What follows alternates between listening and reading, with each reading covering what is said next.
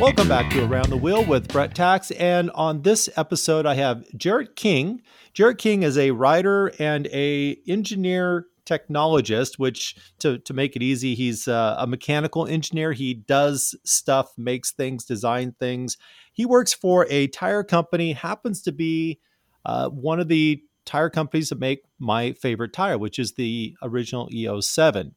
And the reason I'm bringing him on this podcast is he has a lot of information about tires, and there's no reason to not get into something that is nice and controversial. So welcome to the show, Jarrett. Thanks for having me, Brett. Yeah, this is going to be fun. All right, so let's just dive right into this because I want to just hit topics that everybody's interested in. And I'm going to start right off with the big one. Let's talk about air pressure because everybody knows I am not an air pressure fanatic. I've played a lot and experimented a lot, adding pressure, decreasing pressure, seeing if it really made a significant difference. And although I find differences on a racetrack in specific conditions where I'm really pushing it, or on different brands or different types of tire, generally speaking, I run my street pressures off-road, on-road, touring. I really don't make a lot of adjustments. What's your take on this? Oh boy, that's definitely a loaded one to start with. I guess Into the deep end. Yeah, that's one of those topics. Obviously, we always have to toe the company line and say that like to start this discussion by pointing out that very knowledgeable people design our products, and all of the companies that certify product for road use on whether it's a motorcycle or car, these are people who know what they're doing, right? And so when there's a suggestion as to how you would change the air pressure for certain conditions, I mean, we could talk about that separately, but I guess starting with the idea of, why is the tire pressure recommended? It really comes back to very physical, very tangible things like the load that the tire carries, the speed that tire spins at, and things like that. They're engineering principles, and you can't negate the value of why that's important.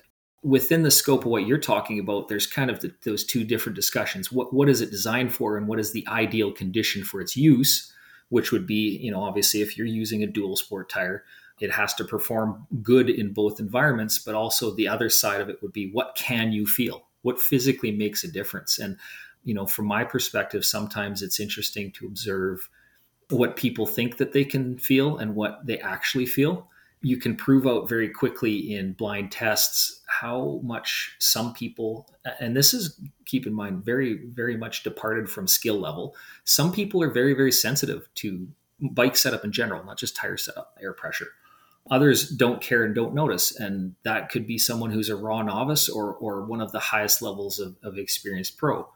So I guess the important part is to discuss what you're getting out of that change. What is the effect of the tire pressure, and what are some of the things that you might compromise if you change it, is probably a better way to frame that conversation. One of the things I had to do when I was experimenting with tire pressures is to try to create, to the best of my ability, a controlled environment.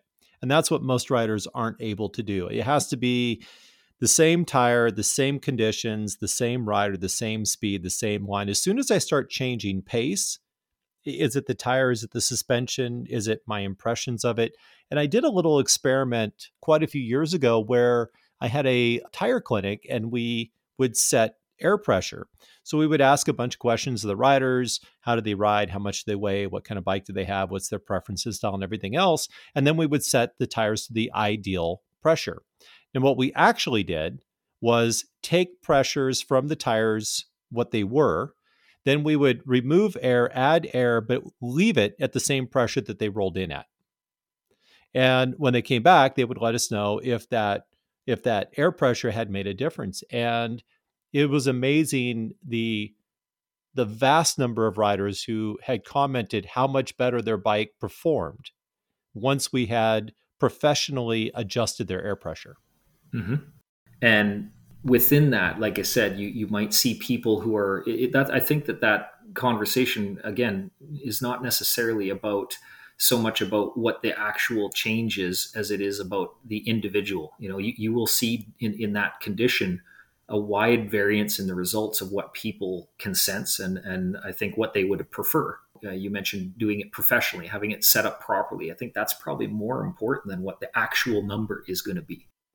We just put it in their head because we set it back to the same pressure, but we were asking questions and taking air out and putting air in, but it all ended up at the same. So let me throw you some water wings here because I kind of rolled you up to the edge of the pool and then I kicked you in, right? I just, because, why not? That's entertainment, right?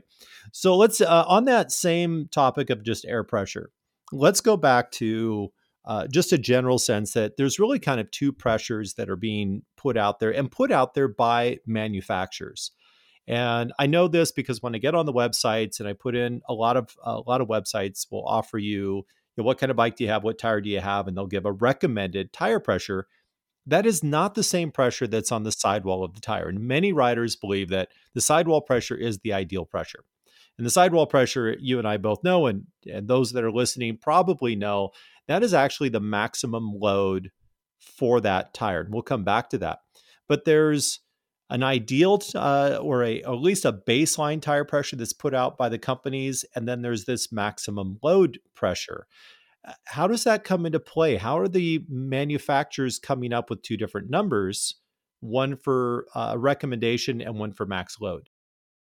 I guess the easiest way to explain that would be to consider where the information come from. The information that you look at on the sidewall, for example, is regulatory. So that's information that's based on a rule that the government body or the certifying body creates to standardize safety parameters, I guess, if we want to call it that. And those safety parameters need a limit or a standardized condition. So when you look at that number on the side of the sidewall of the tire, you're going to see that number that is a predefined maximum, I guess would be a good way to say that, or again, a standardized condition. When they recommend tire pressures, those recommended tire pressures are in specific conditions, and those specific conditions can change wildly. You mentioned the bike itself, the weight of the rider, the weight of the gear, is it laden or unladen, speeds. You can get away with a pretty wide range of settings on not just tires, but suspension settings and other things based on the parameters of the ride. So one thing that we see in adventure bike riding is a dramatic difference in, let's use a perfect example here, a single cylinder dual sport bike versus a fully laden, like a GS 1200 or something, a big machine with all of the luggage and all of the Farkles on it, right?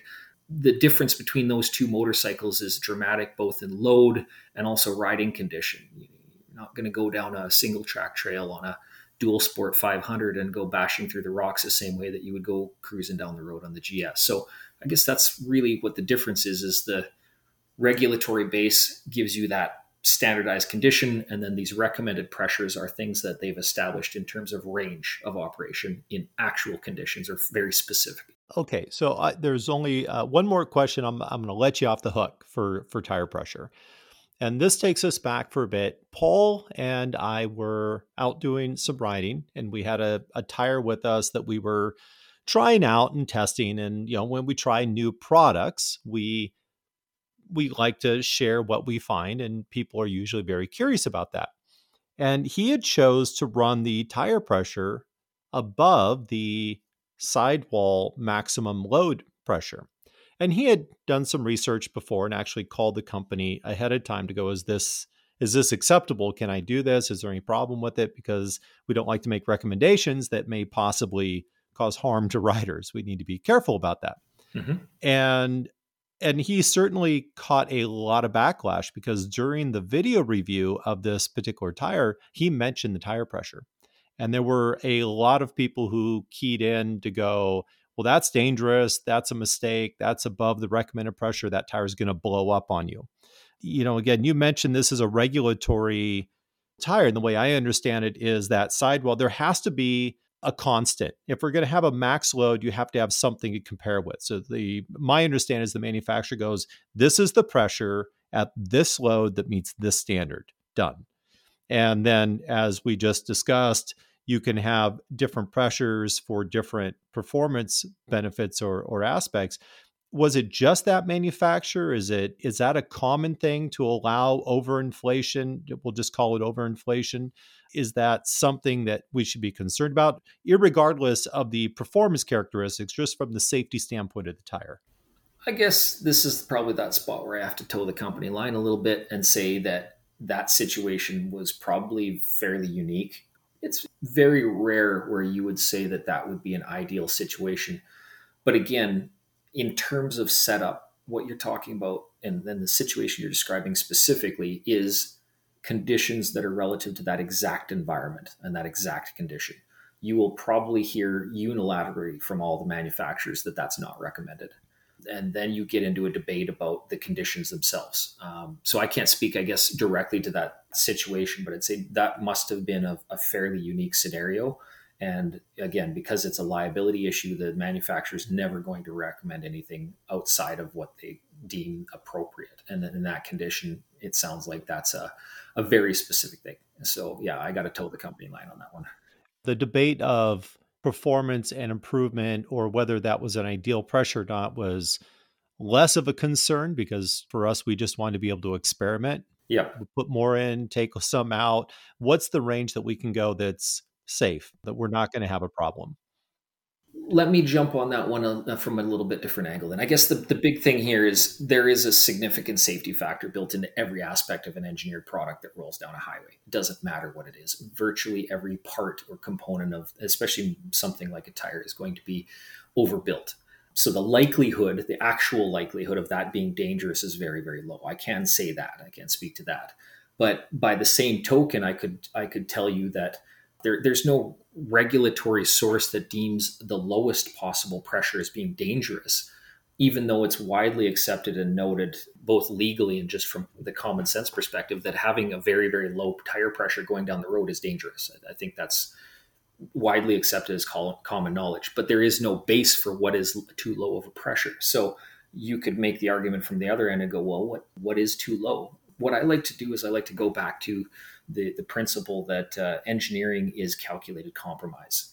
So when you talk tires, when you talk technical aspect like this on an engineered product, everything you do will affect some other aspect of something that you get from it or that you do with it. So what you're talking about when you talk about going above that recommended pressure is getting the tire to do something, but you're giving away something else. So let's talk from the other end of it, the low pressure. When people say, "Oh, I drop my pressures when I go off road," okay, great. When you reduce the tire pressure, you're trying to create an increased contact patch, the effective contact patch of the tire. But the moment that you start to reduce the tire pressure towards the edge of that optimum range, you are now creating a condition that is going to create other problems, which is things like rim roll. You're going to start to see the sidewall roll over a lot. You're going to have the condition that creates a lot of pinch flats or bent rims. You're also going to see the tire wallow a lot, especially if you do get up to higher speeds. So going back to that idea that the engineering is a calculated compromise, so is changes in setup. And this is that magic formula that you see supercross teams work towards every year. This is what, every time you change one aspect of something, you get something else changing on the back end. It's a push-pull effect. And so you had mentioned at the start of the podcast that you aren't much for changing tire pressures. Me personally, I'm very much the same way. I would rather have a little bit more pressure in my tire and go cruising down the highway and have a nice, stable, long wearing tire and then go off road and compromise with my abilities than I would to try to constantly have to adjust my pressures to the conditions. Otherwise, I'm doing more tire pressure adjustment than I am riding. Some people have no problem with stopping and changing that and getting that fine tune. But again, what is the actual net effect? And you mentioned the idea of an experiment. I think what I would recommend to people is try things, create as if you're curious to see what the net effect is, go and create that environment, go in a closed environment where you have an entire day to work on these things and make those adjustments and see what you get. See if you can have a friend assist you so that it's a blind test so they don't tell you. Having come from a racing background, I can tell you I've been blown away over the years by the amount of times that somebody in a racing environment could or could not tell the differences in setup based on, say, 5 psi or 4 psi or even a half a psi for the really top level athletes. It's surprising what you don't or do notice in those conditions. And I would encourage people to go and try it. Go make those changes for yourself in a controlled environment and see what you sense from it. And then, of course, if you're the guy who keeps getting pinch flats, maybe consider going up in pressure a little bit. Things like that takes us exactly to the same thing I do when I'm doing training, which is everything has a trade-off. Whether I'm setting up suspension, whether I'm talking about the ergonomics of the motorcycle as far as setup goes, people want very straightforward answers. Do this. Oh, air down 15%. Put it at 35 psi, whatever it is. Paul and I both, our answers so consistently frustrating people because we start off with, well, that depends. Because there's so many different factors that play into that. And I think you've nailed it spot on that when we're talking about air pressure, that's exactly the reality. And that's why it's so highly debated and such a controversial, I think, topic within motorcycling. But since we want to stay into this sort of this idea of controversy and see if we can put you out on the edge here, let's talk about tire sizing because that's something else that comes out a lot. And, certainly we have the choice of wider tires, narrower tires, taller tires, shorter tires. And there's a range within the motorcycles. In fact, some motorcycle manufacturers will offer more than one tire size as an OEM, setup. I owned an Aprilia. It came with a 190 on it, but they also had a 180 listed as a factory size tire. And so I know there's variations on that. And I have a tendency to lean towards tires that are narrower, that are thinner. My impression is that off-road, there are more advantages to narrower tires more frequently than there are for fat tires. But as we get into tire sizing, how is that affected? What should riders be looking for? What's too much? What's too little? Besides just what the tire says on the sidewall, because we know those aren't consistent either from one manufacturer to another. Well, in certain cases, they are. Luckily for me, I work for your veiled reference to Mitas and other European manufacturers. The organization that I work for, they engineer tires to a standard called the ETRTO standard, or European Tire and Rim Technical Organization standard. And it's basically, in Europe, manufacturers have a standardized system to size tires to. I think the general idea there is interchangeability and consistency. It's not uncommon in our industry to see companies make claims to certain sizing that, quite frankly, doesn't match what would be considered a standardized sizing system. A lot of reasons for that. Some have to do with marketing, others have to do with how they interpret technical information. We could probably go down the rabbit hole on that entirely. But for us, very specifically, if you look at our catalog, there is a rim size spec for every given SKU that we offer. So if you look at any line in the catalog, there'll be a recommended rim size, and that rim width matches up to a bunch of dimensional information that is true to life. And that is part of the standard. So luckily, in our case, it's actually quite easy to interpret that information because they also offer, I guess you would call it a rim width option or variance. So there's a little bit of standardization in the modification side of it, not so much as what we maybe would use in real life. And that's got a lot to do with the differences in the regulations between Europe and North America. But you're asking a few different questions. The first one that you mentioned was about the general use or of a width of tire. Is a narrower tire going to be better than a wide tire? Again, we're going to use that idea of it depends on the situation.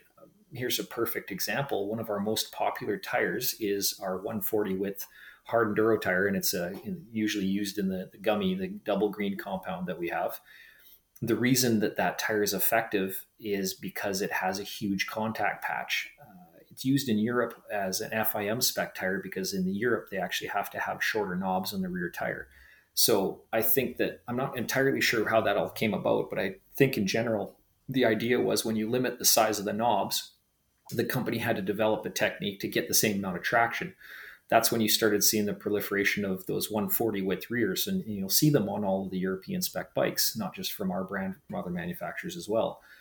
And in those conditions, that's ideal. If you get into the Rocky Mountains and you're on that same hard enduro bike, there might be areas where a 110 width would be a better choice because it turns in better or because you do a lot of pivots. There's different conditions that'll affect that. On an adventure bike, I think that's a very controversial thing because, again, it's very specific to the conditions.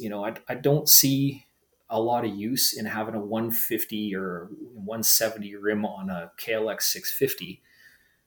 But I also don't see that on my Tenere is a perfect example. I mean, you could probably get away with running a 120 on it if you ran a skinnier rim. So then the rim choice has as much to do with the tire choice as anything else. It will depend on personal preference. It really will. I have two 1200 GSs, one that's mostly stock and then one that is highly modified. And one of the modifications on that is a change in rim size. And that 1200 GS has a 150 or rim on the back that fits a 150.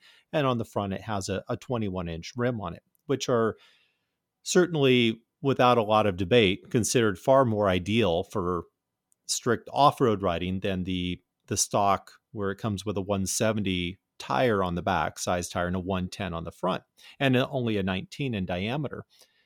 But as you've mentioned, everything has a compromise. And one of the things that has pushed a lot of these bigger bikes to use bigger tires just has to do with how long that tire can last. I mean, if people think about it, when they're going down the road, if you're riding on a very small surface area, all of that weight, all of that horsepower, all of the heat is going to a very small part of that tire. And Absolutely. to make that tire last longer, you either need to have really hard rubber or it has to be really thick. If you can spread it out over a larger area, i.e., going from a 150 to a 170, since a GS is a touring bike, that you can put the same tire on there, but you can have either softer rubber or you can have less thick of a tire. And of course, now you're talking about weight and all these other elements that go into a tire. There is always a trade-off. There's one thing for another as far as that goes. And when we look at the tire sizing, I guess the way I'd like to take this right now is, unless we go through the extreme process of what I did, which is changing rim sizes, which also meant I had to change suspension so that the attitude of the bike was correct, and a bunch of other things to make it proper because it wasn't designed that way. Can a rider safely increase or decrease tire size from the factory spec, the recommendation? If it comes with a 150 and I go to the dealership and I want a narrower tire, is a 140 going to be okay? If all they have on the shelf is a wider tire and I'm just trying to get out of there, how do they do that safely? And I know you work for a company, so you have to toe the company line. And I'm happy for that because that means you're not throwing us your opinion. What you're sharing is what is safe to say, what is not going to be just Jared's idea. I think it's fine. So I like the fact that you have to kind of toe that line some. So where is the limit on that? Where can people go? Can they get a taller tire? Can they go to a 140/80 instead of a 150/70? I think the answer is that there is always going to be an acceptable range of change. The limit is going to be very, very hard to establish because it's very specific, very specific. So you mentioned going essentially one profile size difference. That's not going to change. Actually, jumping back to what you had said about what you need out of these tires when you go down the road, dissipating heat, footprint, all that. You also need to consider probably the most critical aspect of tire handling on road, which is the profile. I mean, obviously the load rating, but I mean, in terms of actual handling, it's the shape, the physical shape of the tire. And in almost every case where you get beyond what we would consider a reasonable limit to that change, it's going to have to do with the physical shape, the profile of the tire itself. And so, yes, there's absolutely a range that's acceptable. Each manufacturer and even within the segment, within tire to tire, there will be a bit of a difference there. But manufacturer to manufacturer, there will be an acceptable range for that. And obviously, this isn't even towing the company line. I think it's common sense. If you want to go outside of that range and you really want to know, contact the manufacturers. Good manufacturers will give you advice that tells you what they've established is clearly known as to be safe, for example, in terms of the profile or the rim fitment. I think any of the reputable manufacturers have no problem saying that they can supply that information. But in terms of how much, it's really hard to say. For me, I prefer to stay within the range of like one or two sizes difference. So like if it came with a 150, you could probably go down to a 130. Probably can't go up to a 190 or 170 though. Going up is going to be a lot harder in most cases than going down. But again, it is very specific and it depends on what you're trying to accomplish too. So if you are running a skinny rim, let's say, just because I can speak to this personally, the stock rim on my Tenere on the rear, they have a tendency to dent because it's such a wide rim. So again, that compromise is, you've got this great handling on the road. It handles wonderfully. The stock tires work just fine as well. And I swapped onto a set of EO7s. Great. But if I wanted to really off-road that bike, and that bike has the potential to do it, then I'd probably switch to a standard rear hoop, a standard 18-inch rear hoop off of on one of the enduro bikes. So is it a 215? I think it is, off the top of my head. I can't remember for sure if it's 215 or maybe even a 250, or maybe a 3-inch. For us, when I say that we give reference, if you look at the recommended rim size for any given tire in our SKU line, the catalog will tell you what those ranges are. That's as far as I will stretch that in terms of telling what you can do. I've seen some crazy things done that worked, but you're never going to hear the manufacturers telling you it's a good idea. And it's usually because of handling. If you change that profile too much, then you change all of the engineered aspects of that tire, and you're really getting into an area of, we don't really know what it's going to do, and it usually isn't going to do what it should do. So let's see if we can squeeze one more topic in here about tires that is maybe more unique to adventure riding than almost any other segment I've seen out there. And that is a deliberate mix and match of tires. We won't even worry about different brands. We'll just stay within the same company. Mm-hmm. As an example, we know that the rear tires wear out very quickly. They can be very expensive. Also, depending on what the tread pattern is, on the front versus the back, you may want to have more traction off-road on the front than the back. And so commonly, what I've seen with adventure riders specifically is taking a step more aggressive on the front tire than the rear, running more of a street block on the rear and sort of an off-road knobby block up front. Is this something that is not recommended? I think the manufacturer's statement is always going to be that you would not recommend going outside of the range. So obviously, if we say 50-50 in the front, 50-50 in rear, they're going to shy away in general from giving you a mix and match.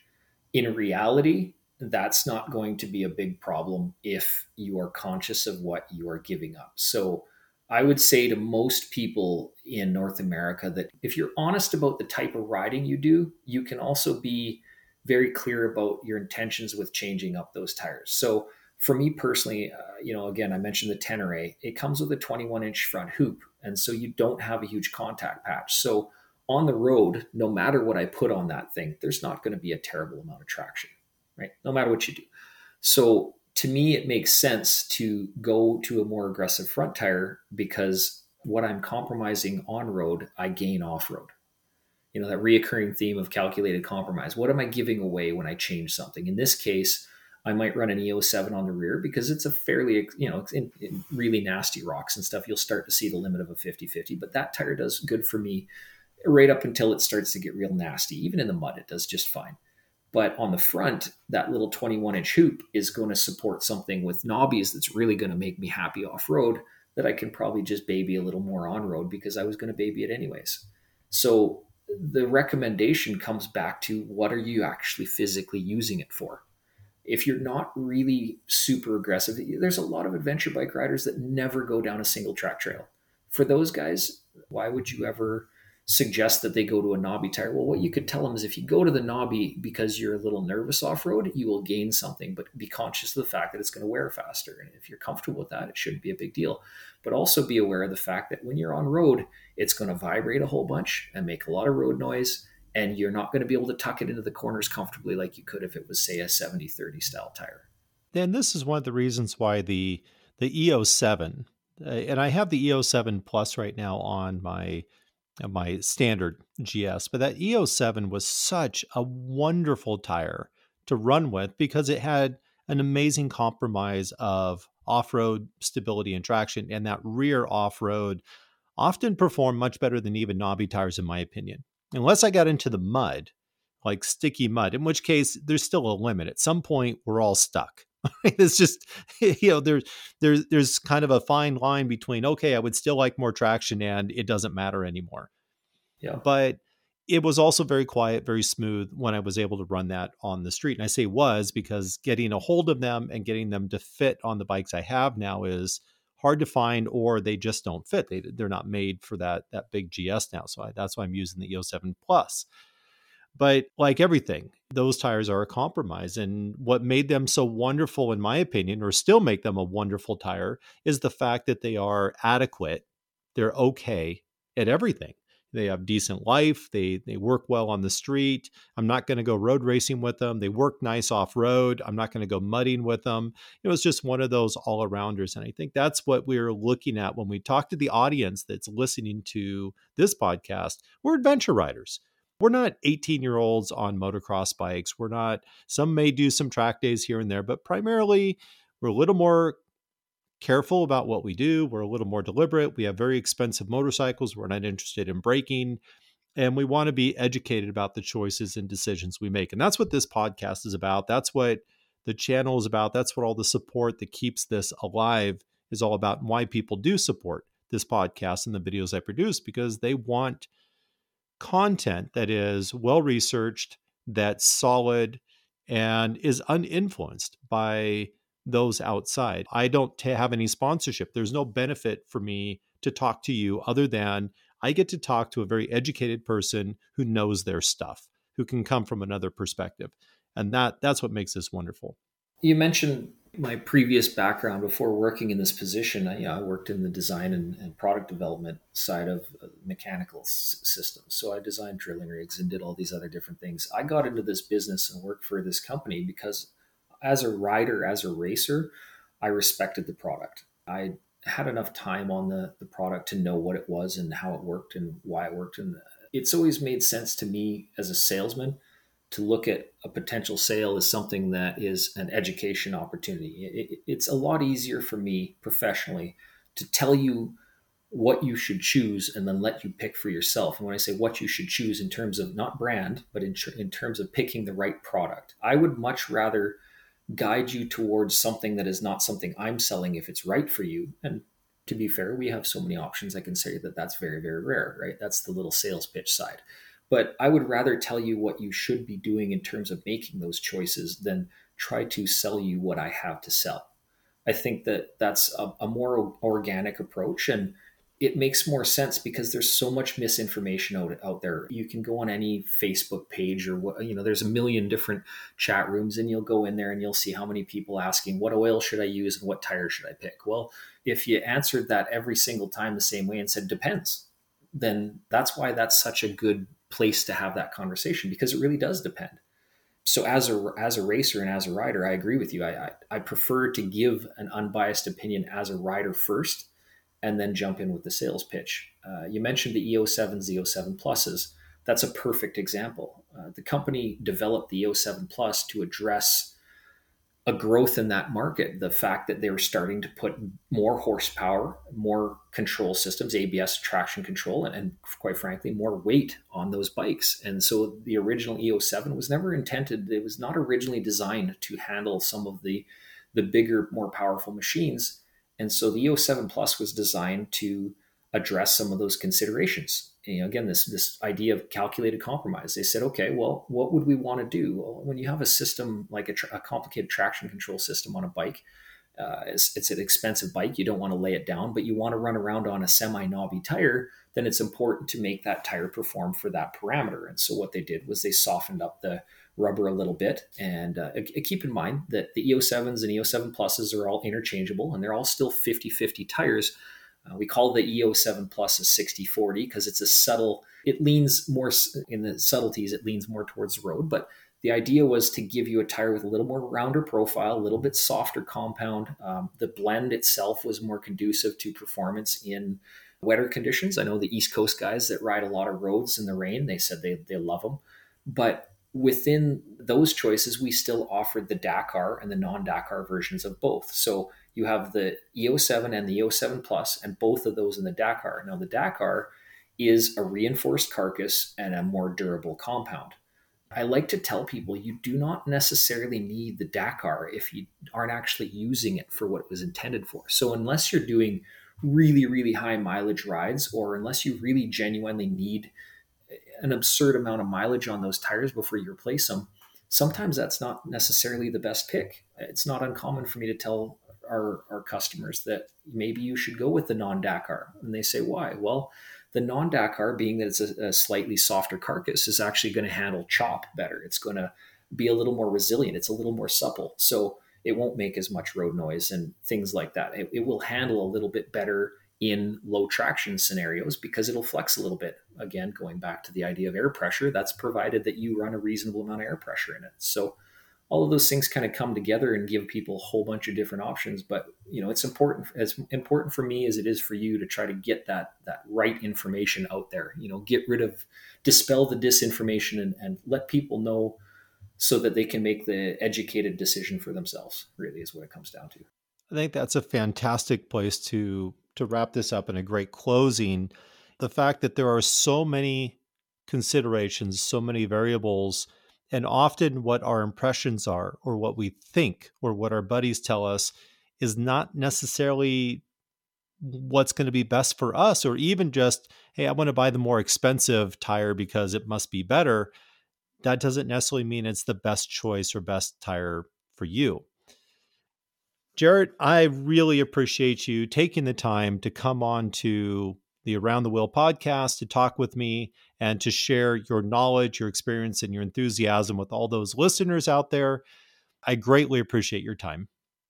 Thanks for having me. And, we can only hope that this brings up enough questions that we can do round two. I'd love to hear what kind of feedback you get from customers. We're always in tune with what people are saying in the market, and it's great to have a good chat about motorcycle stuff.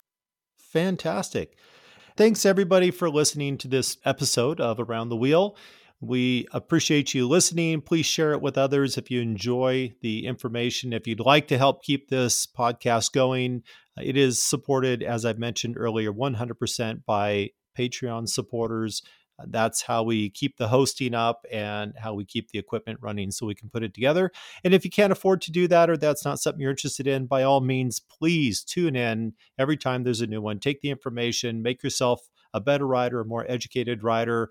I just want you to have a better life and have more fun on the days that we have here on this planet. So thanks a lot for listening. And until next time, remember, smile while you ride, because attitude matters.